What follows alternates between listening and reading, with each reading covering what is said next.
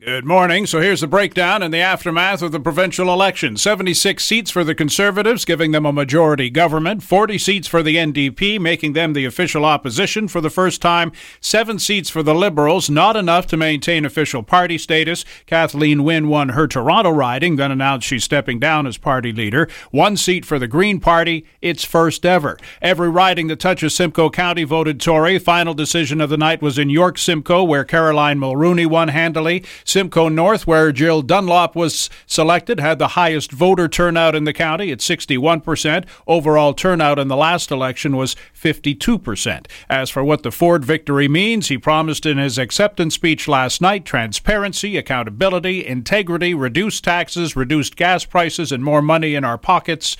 Time will tell. Barrie police have arrested one of 3 suspects wanted in last Sunday's shooting outside an apartment building on Edge Hill Drive. This is what the hold and secures at schools in Bradford was all about yesterday. A 23-year-old Bradford man is in custody. Anxious moments yesterday around 4 schools in Orillia as well, with reports of an incident involving a weapon on Matchedash Street. The hold and secures there were short-lived. No suspect was found. Lost in the throes of the election last night was the Senate approving the bill to legalize recreational use of marijuana, but not without making some amendments that have to go back to the House of Commons for approval or rejection. Then the bill goes back to the Senate again.